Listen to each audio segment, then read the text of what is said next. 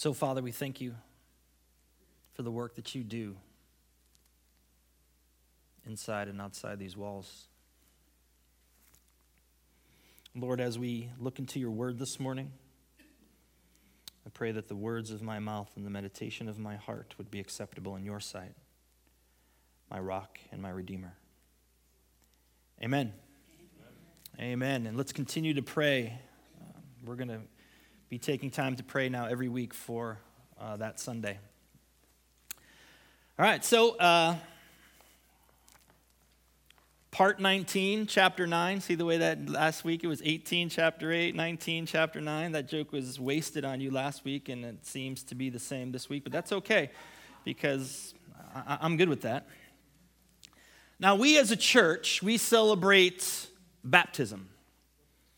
Okay, and if you looked at your email, which many of you don't, because we're creeping on you and we can tell, we're having a baptism here on October 16th, and so if it's something you're interested in, let us know and take a class, and then we'll baptize. But we celebrate baptism.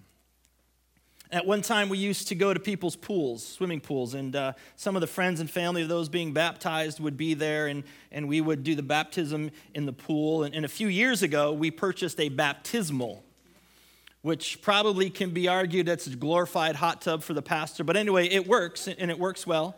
There's no bubbles, but it is warm. And so now we baptize right in front of the cross, in front of the entire community to witness this thing that takes place in people. People have made a decision that God is doing something deep within them, and now they want to express that publicly before the church. And so we baptize. Now, the act of baptizing is something that's very sacred. It's very holy. The church has been practicing it for thousands of years. In fact, Jesus' disciples were told, go make more disciples and baptize. But baptism in and of itself is not the magic pill. Baptism is not the way that we get into God's good graces. Baptism is not how we get saved. Salvation comes by God's grace through faith, period. But yet, baptism is us being obedient to the Word of God. Now, we as a church, we baptize by immersion, which is kind of the model that we see in the Scripture. Now, that means that we dunk people underwater. But if I'm baptizing someone and I happen to hold them underwater till they turn blue, it's not me baptizing. They don't get an extra dose of baptism if we just put them down and bring them right back up quick again. It's not like they've been more baptized because, they almost drowned, though it'd be kind of, never mind. And if somebody came to me in a wheelchair that couldn't get into our baptismal or couldn't get into a pool, I would sprinkle or splash or pour to baptize them. Because baptism is a symbol, and it points to something much deeper than just the act of going underwater and coming out of the water. There's something going on in these people's lives that's deep within them, and they want to profess that before the community. And yes, it is a ritual that's filled with tradition and sacredness and holiness, but it's not the thing. It points to the thing. It points to something deeper than itself. And it's important that we do take part in it because the Scripture encourages us to be baptized, but it's not it. Like people who are baptized haven't arrived. My philosophy is, as soon as you receive Jesus, you should be baptized. Because then the journey begins.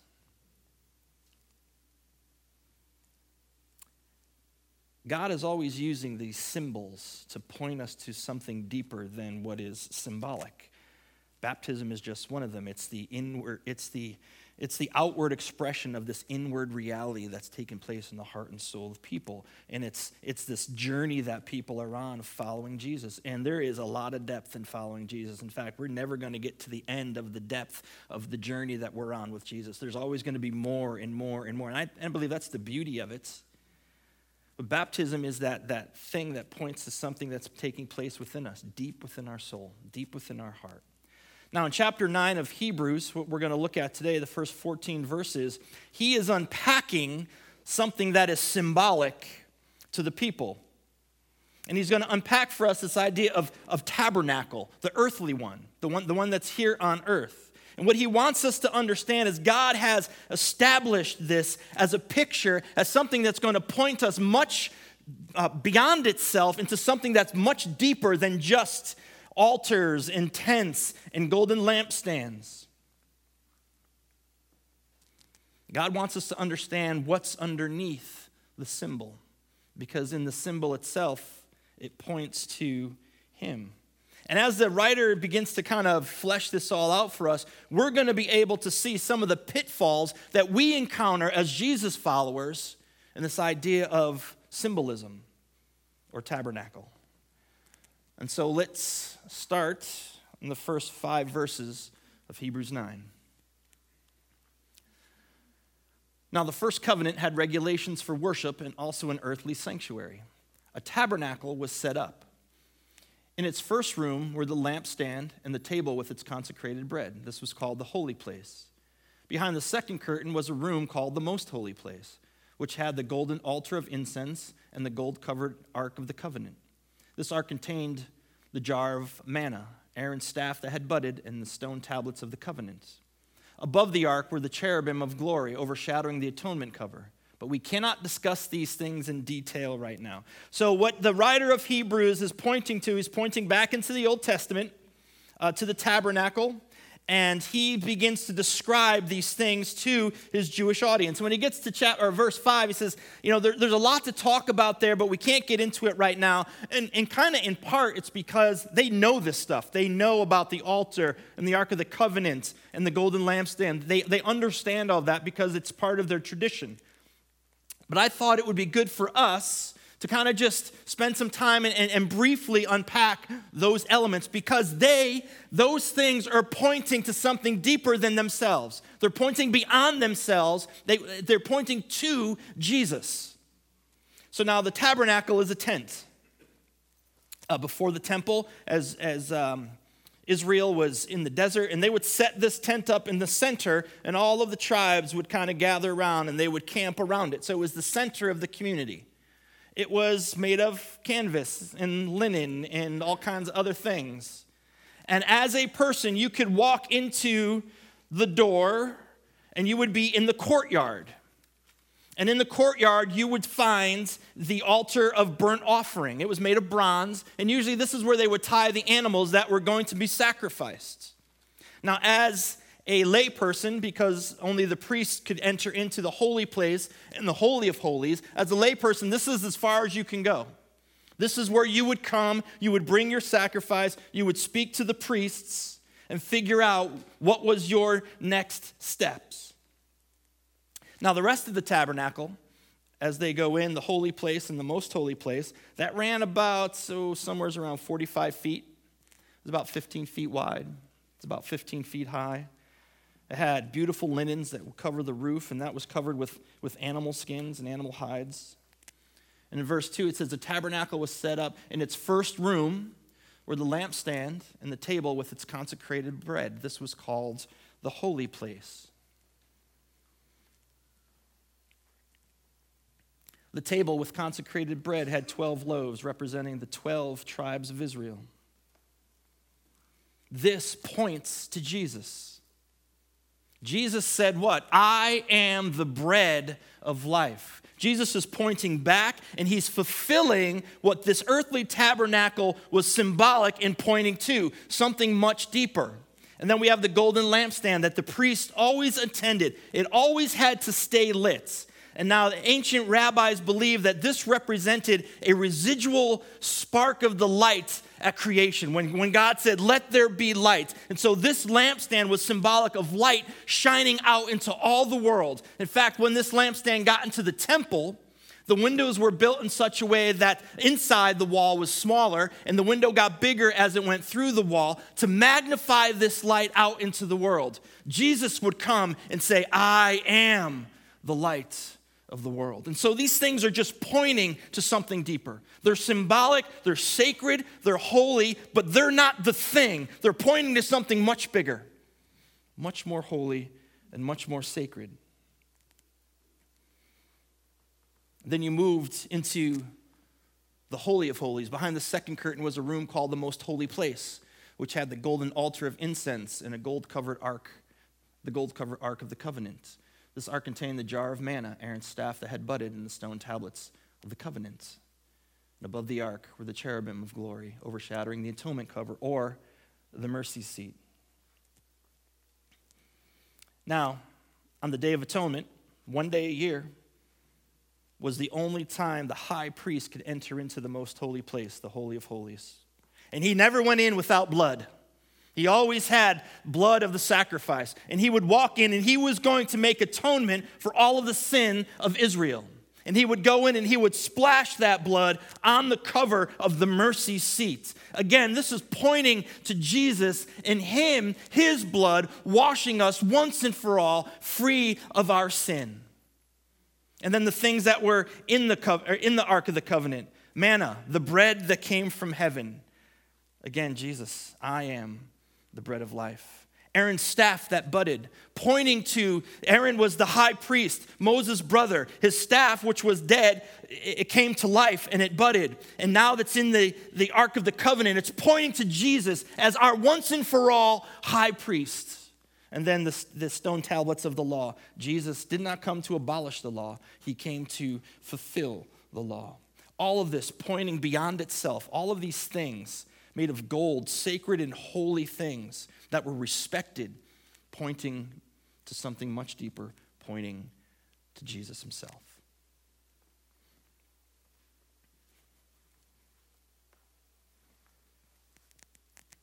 When everything had been arranged like this, the priests entered regularly into the outer room to carry on their ministry. But only the high priest entered the inner room, and that was only once a year and never without blood, which he offered for himself and for the sins the people had committed in ignorance.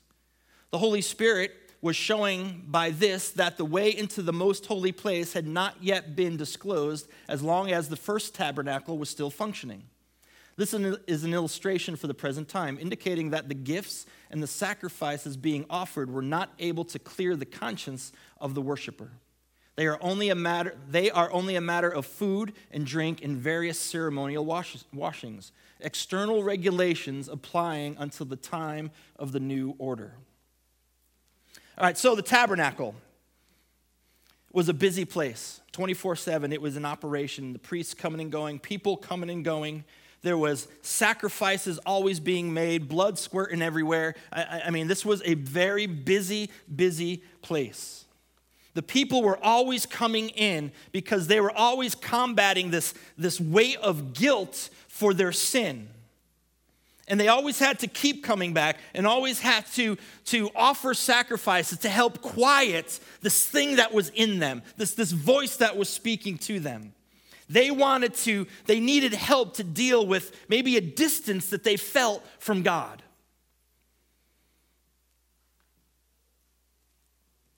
Sacrifices were being made on behalf of the people. And then on that one day, the Day of Atonement, when only the high priest can enter the most holy place, sacrifice was made for the entire nation. He would offer the sacrifice for the sins the people had committed in ignorance. That's a very important statement that we have to deal with. What the text is telling us is the only sins that were being paid for were sins of ignorance. See, under the old system, under the old covenant, under the law, under the old tabernacle, the only sin that was forgivable was when you made a mistake and didn't know it. The psalmist writes in Psalm 19, I believe, God, please forgive me for the sins I don't even know I'm committing, sins of ignorance. The sin you didn't know you were committing. Maybe you didn't prepare your food correctly. Maybe you didn't prepare your wine correctly. Maybe you didn't wash correctly. But the system did not cleanse you of premeditated sin.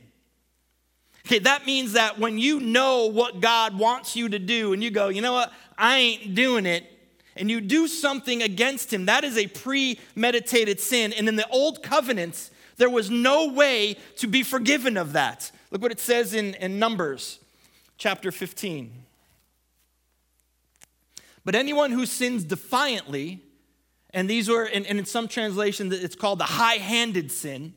But anyone who sins defiantly, whether native-born or foreigner, blasphemes the Lord and must be cut off from the people of Israel. Woo!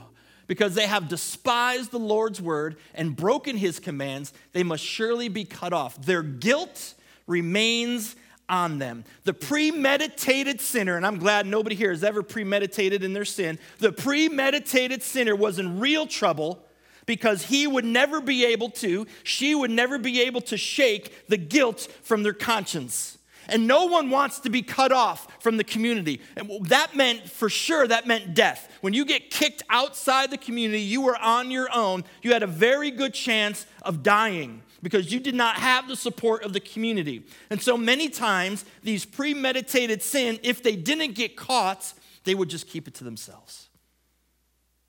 And that's why the guilt and the anxiety and the worry would just build and build and build, and their conscience would be heavy. David writes about it in Psalm 51 after his affair with Bathsheba. He says, "For I know my transgressions, and my sin is always before me. Against you, you only, I have sinned and done what is evil in your sight. So you are right in your verdict and justified when you judge. Surely I was sinful at birth, sinful from the time my mother conceived me." And then in verse 16, "You do not delight in sacrifice, or I would bring it. You do not take pleasure in burnt offerings." David knows that there is going to be nothing that he could do, nothing that he could sacrifice that is going to wash this guilt from him, that is going to take care of his sin. But later in verse 17, he writes this, "My sacrifice, O God, is a broken spirit, a broken and contrite heart. You, God, will not despise." Even in the Old Testament, they knew that it's all about God's grace. It was always about his grace. It's always about what goes on the inside of us. It's always about where our heart is. It's always about the inner person. See, the only sin that could be forgiven in the Old Covenant were sins of ignorance. So no one could ever really have a clear conscience because the Holy Spirit had yet to come and begin to transform the inner person. So what keeps going on is the people keep trying to clear their conscience. They keep trying to break free from that thing, that voice in your head that says, you ain't getting away with it this time. And so they would bring gifts and sacrifices, but they could not do anything to heal them. Those gifts, those sacrifices did not make them whole, did not free them. It was all about the external stuff. Remember we said a few weeks ago that the law makes nothing perfect. The law cannot fix what's on the inside, and that's what God is really focused on, the inside. The old covenant never dealt with the inner person. The offerings and sacrifices did nothing to heal the conscience. And so I could imagine these people coming in and bringing the goat or the bull or the birds or making the grain offerings and leaving as heavy as when they walked in. See, the gifts and the sacrifices, they were a symbol of something beyond itself. Something that was much deeper. But what happened was people started to just focus on the gifts the sacrifices. That became the most important thing. It really doesn't matter what I do as long as I do these religious things. As long as I bring a few birds, some grain. Maybe this month I got to do a cow because I really messed up. And that became the rotes. That became the tradition. They focused on the sacrifices and made that the most important thing. And God is going, you're missing the point. Look at what he says in Amos. I hate, this is God speaking, I despise your religious festivals. Your assemblies are a stench to me. Just so you know, if God ever says this about things you're doing, not cool. Even though you bring me burnt offerings and grain offerings, I will not accept them. Though you bring your choice fellowship offerings, I will have no regard for them. Away with the noise of your songs. I will not listen to your music. I will not listen to the music of your harps. But let justice roll on like a river, righteousness like a never-failing stream. Isaiah kind of speaks about the same thing when God says through the prophet, they draw near to me with their lips, but their hearts are far from me. See, what God is saying is, you're missing the point. It's not about the festival. It's not about you bringing these animals to be sacrificed. It's not about you doing these things because that's what you think you should be doing. These are the rules that you should be following. You're going through the motions and you're missing what lies behind these things. Why the festival is there, because it's all pointing to God, and that's what God wants. And they made these things the most important. You're going through them, you're singing the song. I don't even care about your songs because your heart is not in it. You've made the symbol the thing, and you're missing what goes much deeper. And he goes, I don't care. You can do all the religious stuff you want, and I just don't want to hear it. What I want is your heart. I want you to understand that all of these things I've given you in the earthly realm, God says, point to me. And the people are missing the point. But when Christ came as high priest of the good things that are now already here, he went through the greater and more perfect tabernacle that is not made with human hands. That is to say, is not part of this creation. He did not enter by means of the blood of goats or calves, but he entered the most holy place once and for all by his own blood, thus obtaining eternal redemption.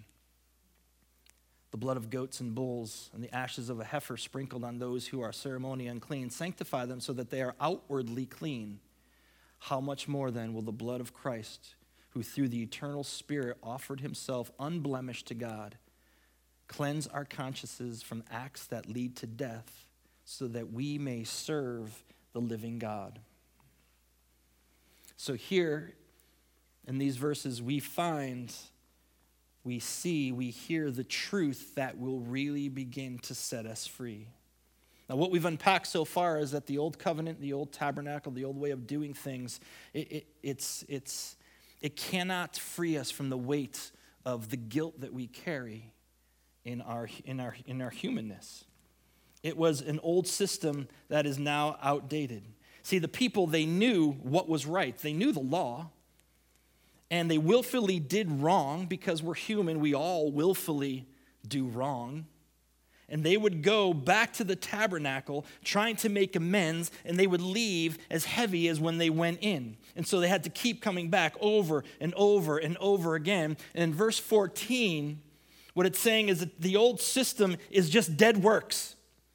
It's dead works. People had this desire to please God. They had desire to be close to him. They would go to the tabernacle and they would get all busy in the religious festivities, trying to earn their way back into God's good graces, busy with all of the trappings and trimmings of church and worship and sacrifice and gift. And they had this weight on their heart that never went away. The blood of animals could not get it done. But now we have the once and for all spotless Lamb of God who gave his life, spilled his blood, and we now can know what it means to live guiltless. We can now begin to understand what freedom is. The blood of Christ has brought light to that place that once was dark. Now maybe you're thinking, well, how do we get to know the freedom, the cleansing of the heart and soul? You know, as I live, and I'm sure maybe as you live, we live and we fail and we fall and we mess up and we get up and we mess up all over again. And again, there's that voice that's in our head, right? You know, the one that always wants to point out the things that you've done wrong. The one that says, really, dude, again? Good job. Oh, and it's the day after and you haven't even prayed yet about it? Nicely done. Oh, you haven't read your Bible in a while too. Let me just sprinkle that in there. What's the matter with you? Why can't you get a hold of this? How can you let them happen? And the first response that we want is we want to run back to the tabernacle. We want to run back in and try to make amends, try to do better. I'm going to promise myself I'm going to do better tomorrow. I'm not going to let that happen again. I'm going to be nice to that person. I'm not going to think those thoughts ever again. I'm going to pray more. I'm going to read my Bible more. I might even have to do the dishes. And we run back into this religious activity to try to make amends, to try to clear our conscience, but we can't and it won't work. That's the old system. The old system was works and effort and trying and striving and sacrifice. And it's never done anything for anyone. So now I want to go back to verse 8. We kind of just glossed right over it.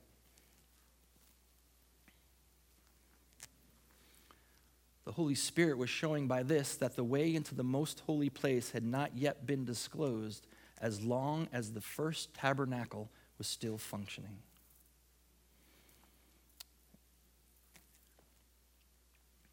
Here's what the Bible is saying here. You will never know wholeness. You will never know fullness of life.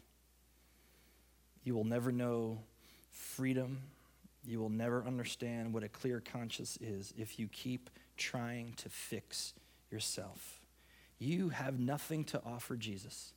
You have nothing that he wants in exchange for, Jesus, if I just give you some of this, then will you heal me? If I just throw some of this your way and I promise to do this and A and B and C, then will you finally set me free? There's nothing that Jesus wants. There's nothing of value that we can give him in exchange for our own sin.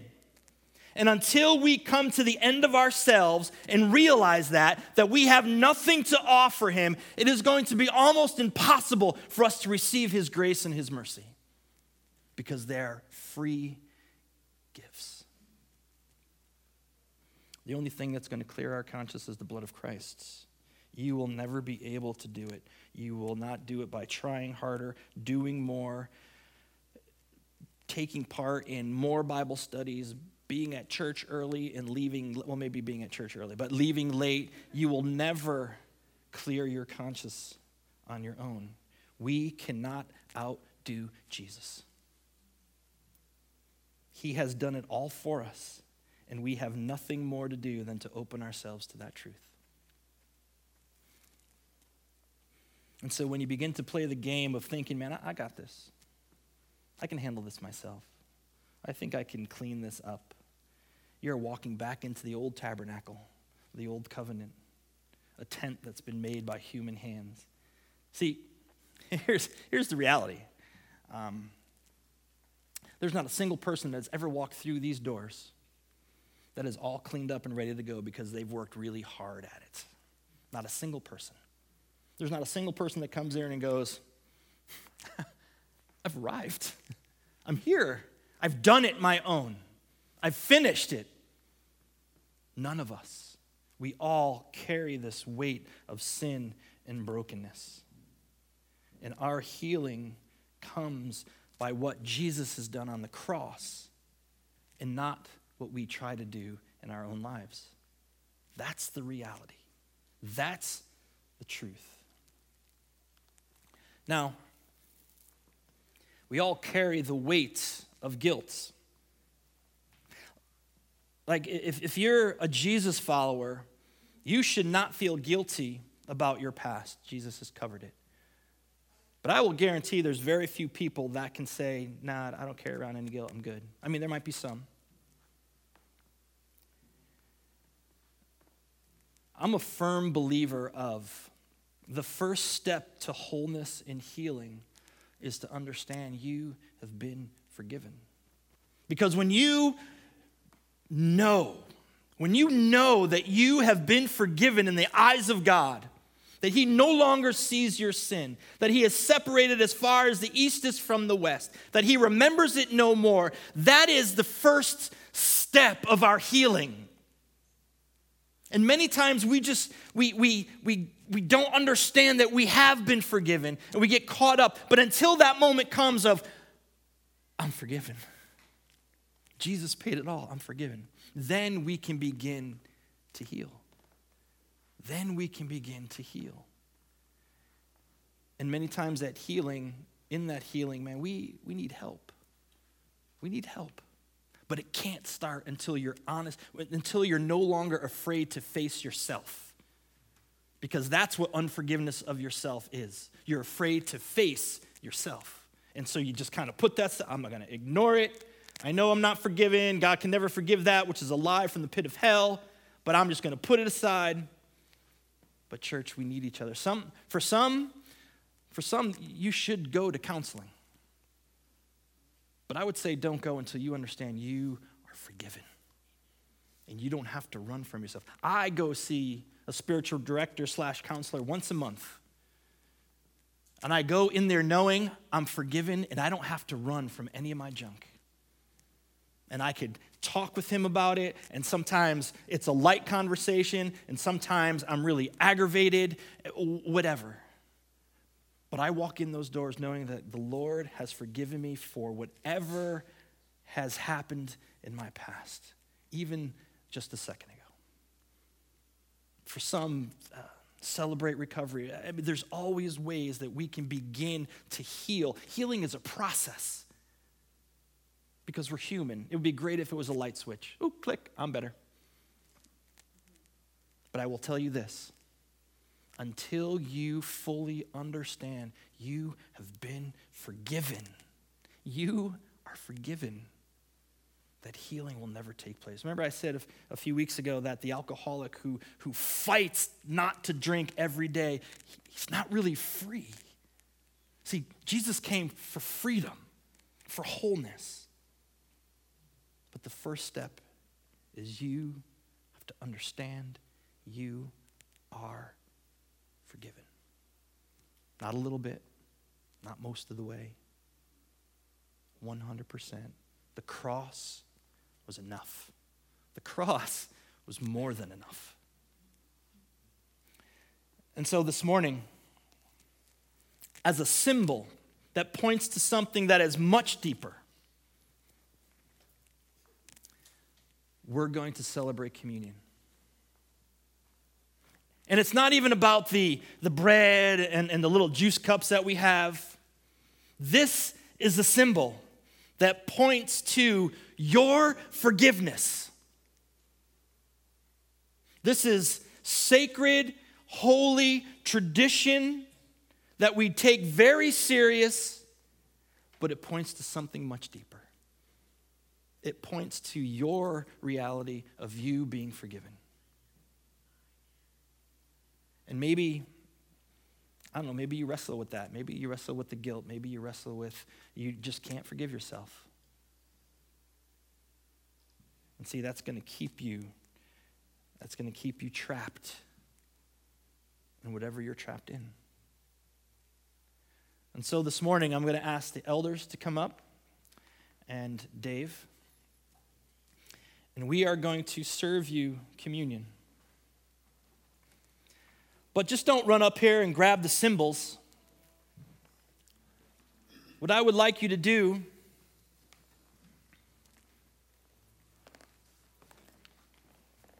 is begin to meditate on what they point to. They point to your forgiveness because of the cross. And you know, we have these little juice cups. They're cute.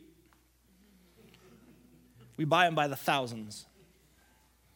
They're plastic. Maybe instead of leaving them in the back of your chair today, you can take this home as a symbol. Put it somewhere so it reminds you that you are forgiven. And not only are you forgiven for the past, you're forgiven for what you're going to mess up with tomorrow, next week, next year, for those who have put their faith in Jesus. Let this symbol point you to something much deeper than just bread and juice. Let it point you to what Christ did on the cross, what he accomplished in a sanctuary that was not built by human hands. And so as you're ready, you can come up and take the elements, and as our tradition that we take them together.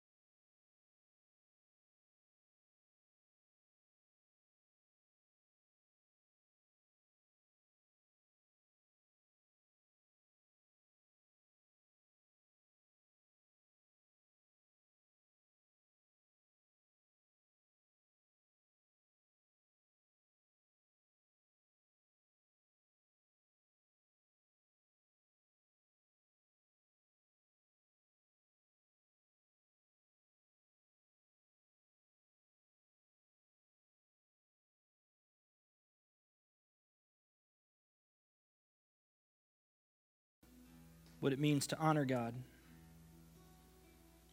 because we get back to striving and trying to please him with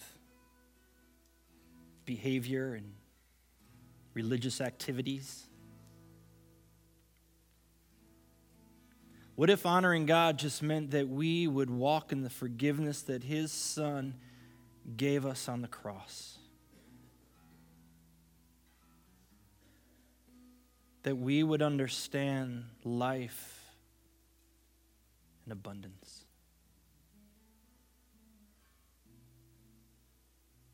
That we would receive mercy and grace.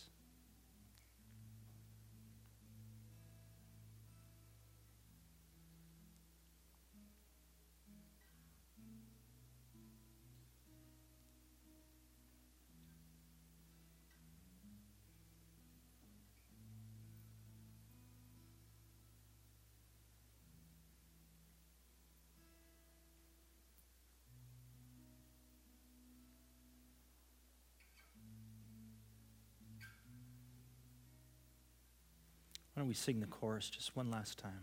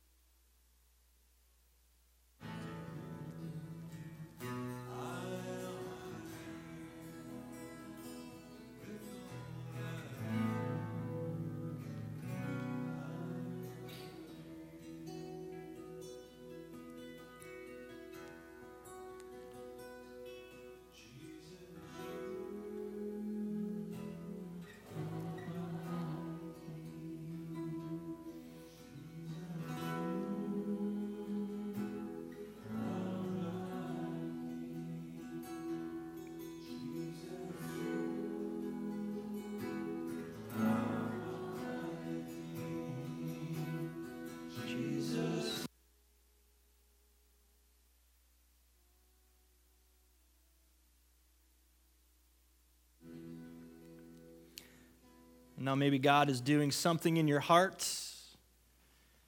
We have some people that are going to stay after and pray for you. Don't run away from yourself. Accept the forgiveness that Jesus gave on the cross. And once you accept that forgiveness, you can look deep down inside of yourself and deal with it. And take steps to heal wholehearted freedom, healing. That's the work of the cross. I love you guys more than you know. I pray for you. I'll see you next week. Go in peace.